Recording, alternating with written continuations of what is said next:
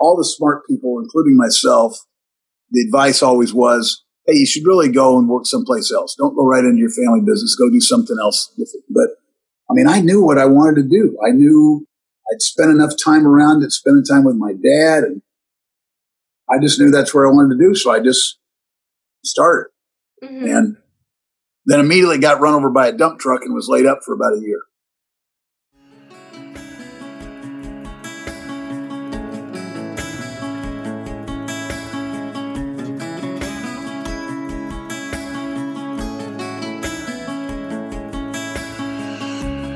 Hello, and welcome to ICI Digs Deep.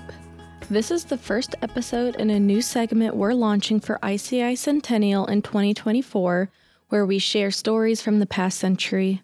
I'm also excited to announce that our Centennial website is now live. Head over to ICI100.org, that's ICI100.org, to browse through photos, read blog posts, and stay up to date about everything Centennial. Today on the podcast, I chat with Kevin Kelly about his family business, Walsh & Kelly, hotel lettings, and, well, what happened next with the dump truck.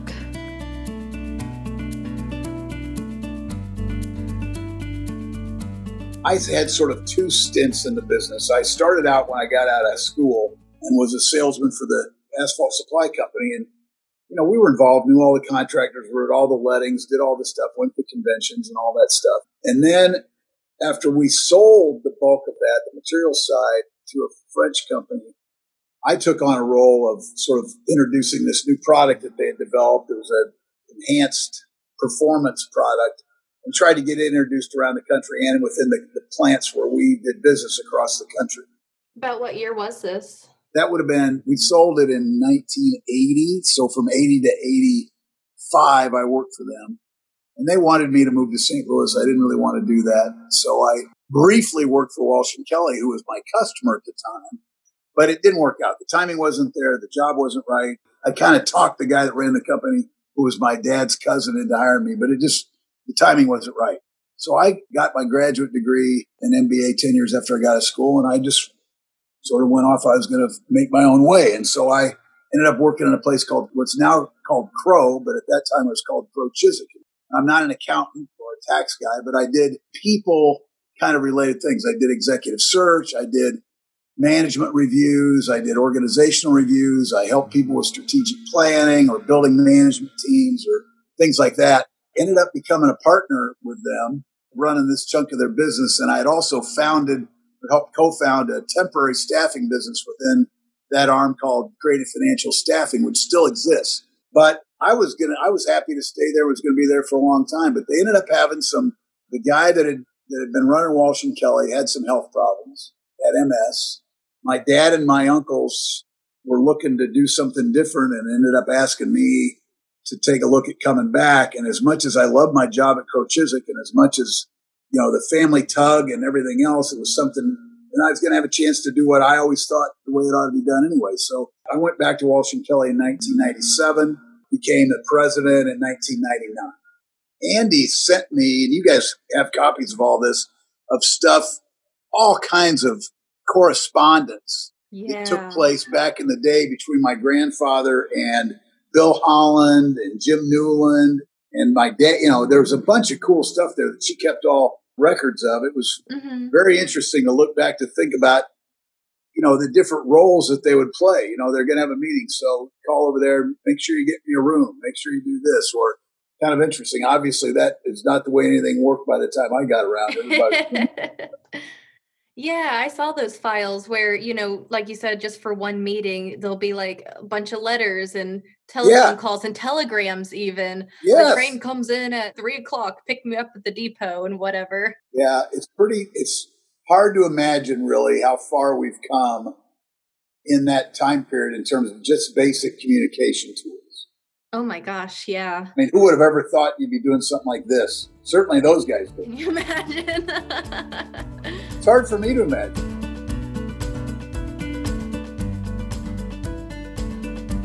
It's essentially, we're trying out a training program because they never had one before to bring new people into the company. So I was the guinea pig.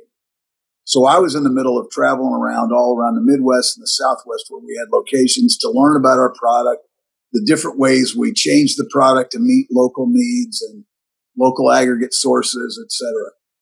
So I was in the middle of doing that. And I'd started doing that, I guess, probably the first part of June. And this was now the third week in July. And I'm in the middle of nowhere in Kansas. And do you know what chip and seal is? Mm-hmm. So we were doing an operation like that. And the company that I was working for was selling the liquid asphalt. And I'd been gone for a couple of weeks. And I was coming home that day. I was engaged at the time to my wife. And so I was coming back to Chicago to visit her.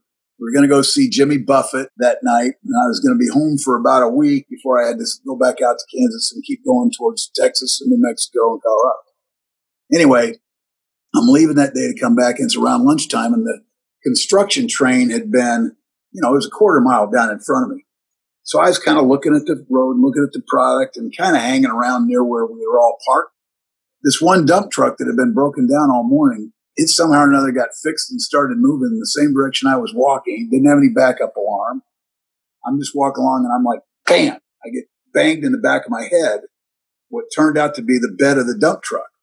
It knocked me down. So I'm trying to get out of the way, but the truck is coming like this and literally rolled over me from from just above my knee to just below my chest. Oh my God. Oh, I know. I mean, was someone driving it, or did it just? Yeah. Oh my God. No, I'm driving it. So it's a single axle, dual wheel dump truck. It probably was 10 to 12 tons, loaded, and it was all loaded. Just squishes me right across this. And then for good measure, the front tire went over me too. So you can imagine I'm sitting there, I'm thinking, well, you're going to die. You can't, you're not going to survive this. And I started thinking about, oh man, I'm not going to see Mary Jo. We're not going to go to the concert tonight. Oh man, the wedding's going to end up being called off. That's going to be all messed up. We got all that planning. And so this stuff is going through my head. And all of a sudden it occurred to me that I was talking to myself. So I was not dead. And I realized as long as I'm awake, I'm not dead. I just kept staying awake. That's all I said. If I'm awake, I'm not dead. If I'm awake, I'm not dead. And I ended up being able to stay awake till they got me to a trauma center about 22 miles away. They saved my life, at least for the time being. And it wasn't good. It was still very, I was in bad shape. And somebody says, how bad? I said, well, my dad, they got a hold of my dad, who was in Lafayette at McConaughey's lab. My uncle had gotten a call in Terre Haute, and so knew this was bad, grabbed our airplane, went to Lafayette, grabbed my dad. My dad was able to talk to the doctor before he got on the airplane. The guy says, he's awake. We're getting him ready. If we can get him some blood and get him into surgery fast, he might live until you get here. Yikes. Kind of scary, but I did. Mm-hmm. So it wasn't my time. God wasn't ready for me. I didn't want to die with good doctors, and they saved my life. And then I went through a whole bunch of surgeries and a whole bunch of time. Pretty much a good chunk of the next year was kind of spent in and out of hospitals and getting operated on. But, by the grace of God, here I am. Wow. How old were you? 22. That's awful. I'm so glad you made it out. My wife stayed around. We had to delay the wedding. We were supposed to get married in November. We ended up getting married the next April. It is kind of an interesting story, isn't it? Yeah. So, yeah, I literally have given my body to this industry.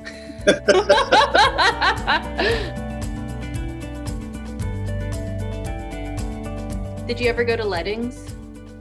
Well, yeah, back in the day when they had those. My real memories of that was at the Atkinson Hotel. Before that, they had gone to the Claypool. I might have been to one at the Claypool, but I don't. I mean, I remember hearing stories about the Claypool, but my memories are the Atkinson. And everybody would be there, and you'd all be in their rooms. And depending on how big your company was, you had either just a room or you maybe had a suite of rooms. And all the suppliers, which I was at that time, when I first started going, had rooms open and had food and booze, and people could come in and get something to eat or get something to drink and move around. And everybody sort of just meandered all over the place, quoting prices and trying to learn what was going to go on. I mean, I know it sounds as if that would have been fraught for like setting everything up, but that wasn't the case. I mean, clearly there were instances at some points of our history where that was a practice, but it wasn't common and universal, and that's not what the lettings were for. But man, everybody was running around, and you could always tell the guys that had big jobs versus the guys that were just kind of there, because the guys that didn't really have a bunch to bid they'd be at St. Elmo's having dinner or, going out. And the people that had a bunch of work went to eat early, went back to their rooms and just, worked away all night. And then the next morning, everybody would get together and they would literally open the bids. There wasn't prevalent job setting up. You know what I mean? But there would have been times, certainly I remember when I was much younger, that, some geography sometimes got respected. You know what I mean? Mm-hmm. And I remember there was a job that a guy named Jack Day ran Triangle Asphalt, had a job that was right next to his plant in Lebanon. And some of the other guys might have been taking a look at it. Ruth Riley, which is sort of in the vicinity back. They've always bid everything everywhere. And there was probably somebody from Milestone that time. It would have been Contractors United, might have been looking at something. So, there would have been guys that had plans out just because they're sort of looking. And, Jack wasn't out trying to get anybody to bid it or not bid it or what the price are going to be, but he's doing his just market intelligence, trying to figure out whether anybody's going to do it. So he's pretty sure that he's maybe going to be the only guy that's going to bid because nobody else can really be competitive. But he didn't know what was going on with Ruth Riley. And at the time, the guy that ran them was Bill Reith, one of the brothers, little old guy, very nice guy, very quiet, very demure.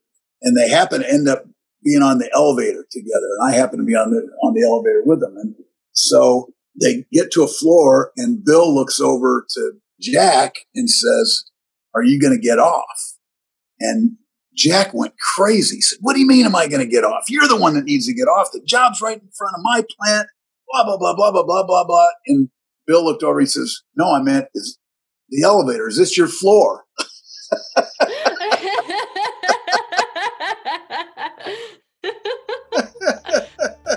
Did he end up getting the job? I don't know.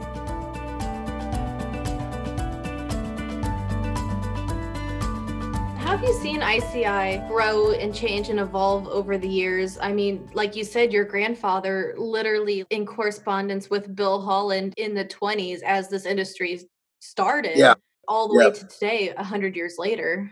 Well, as you can see, to some degree, the functions of the organizations changed a little bit. The basic premise, as I said before, has remained.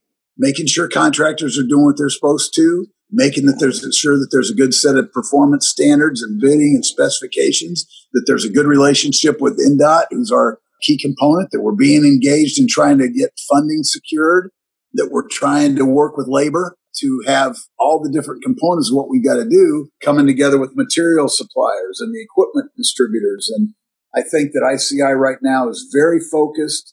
They've got good people, good leadership. They've always had good leadership. But as I said, I think it's in a good place now, and it always has been. But generally that comes down to as much the members as it does the leadership. Because any kind of association can't really work unless the members of the association want to do the right thing.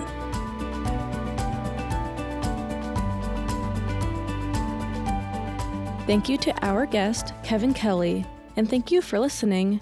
If you want to hear more of Kevin's interview or see some of the old documents we talked about earlier in the episode, head on over to ICI100.org. That's ICI100.org. Our blog updates once a month, so be sure to keep checking back. Join us every Friday during your morning commute to hear safety talks, member spotlights, and inside information about the infrastructure and transportation construction industry. This has been ICI Digs Deep. Let's break ground together.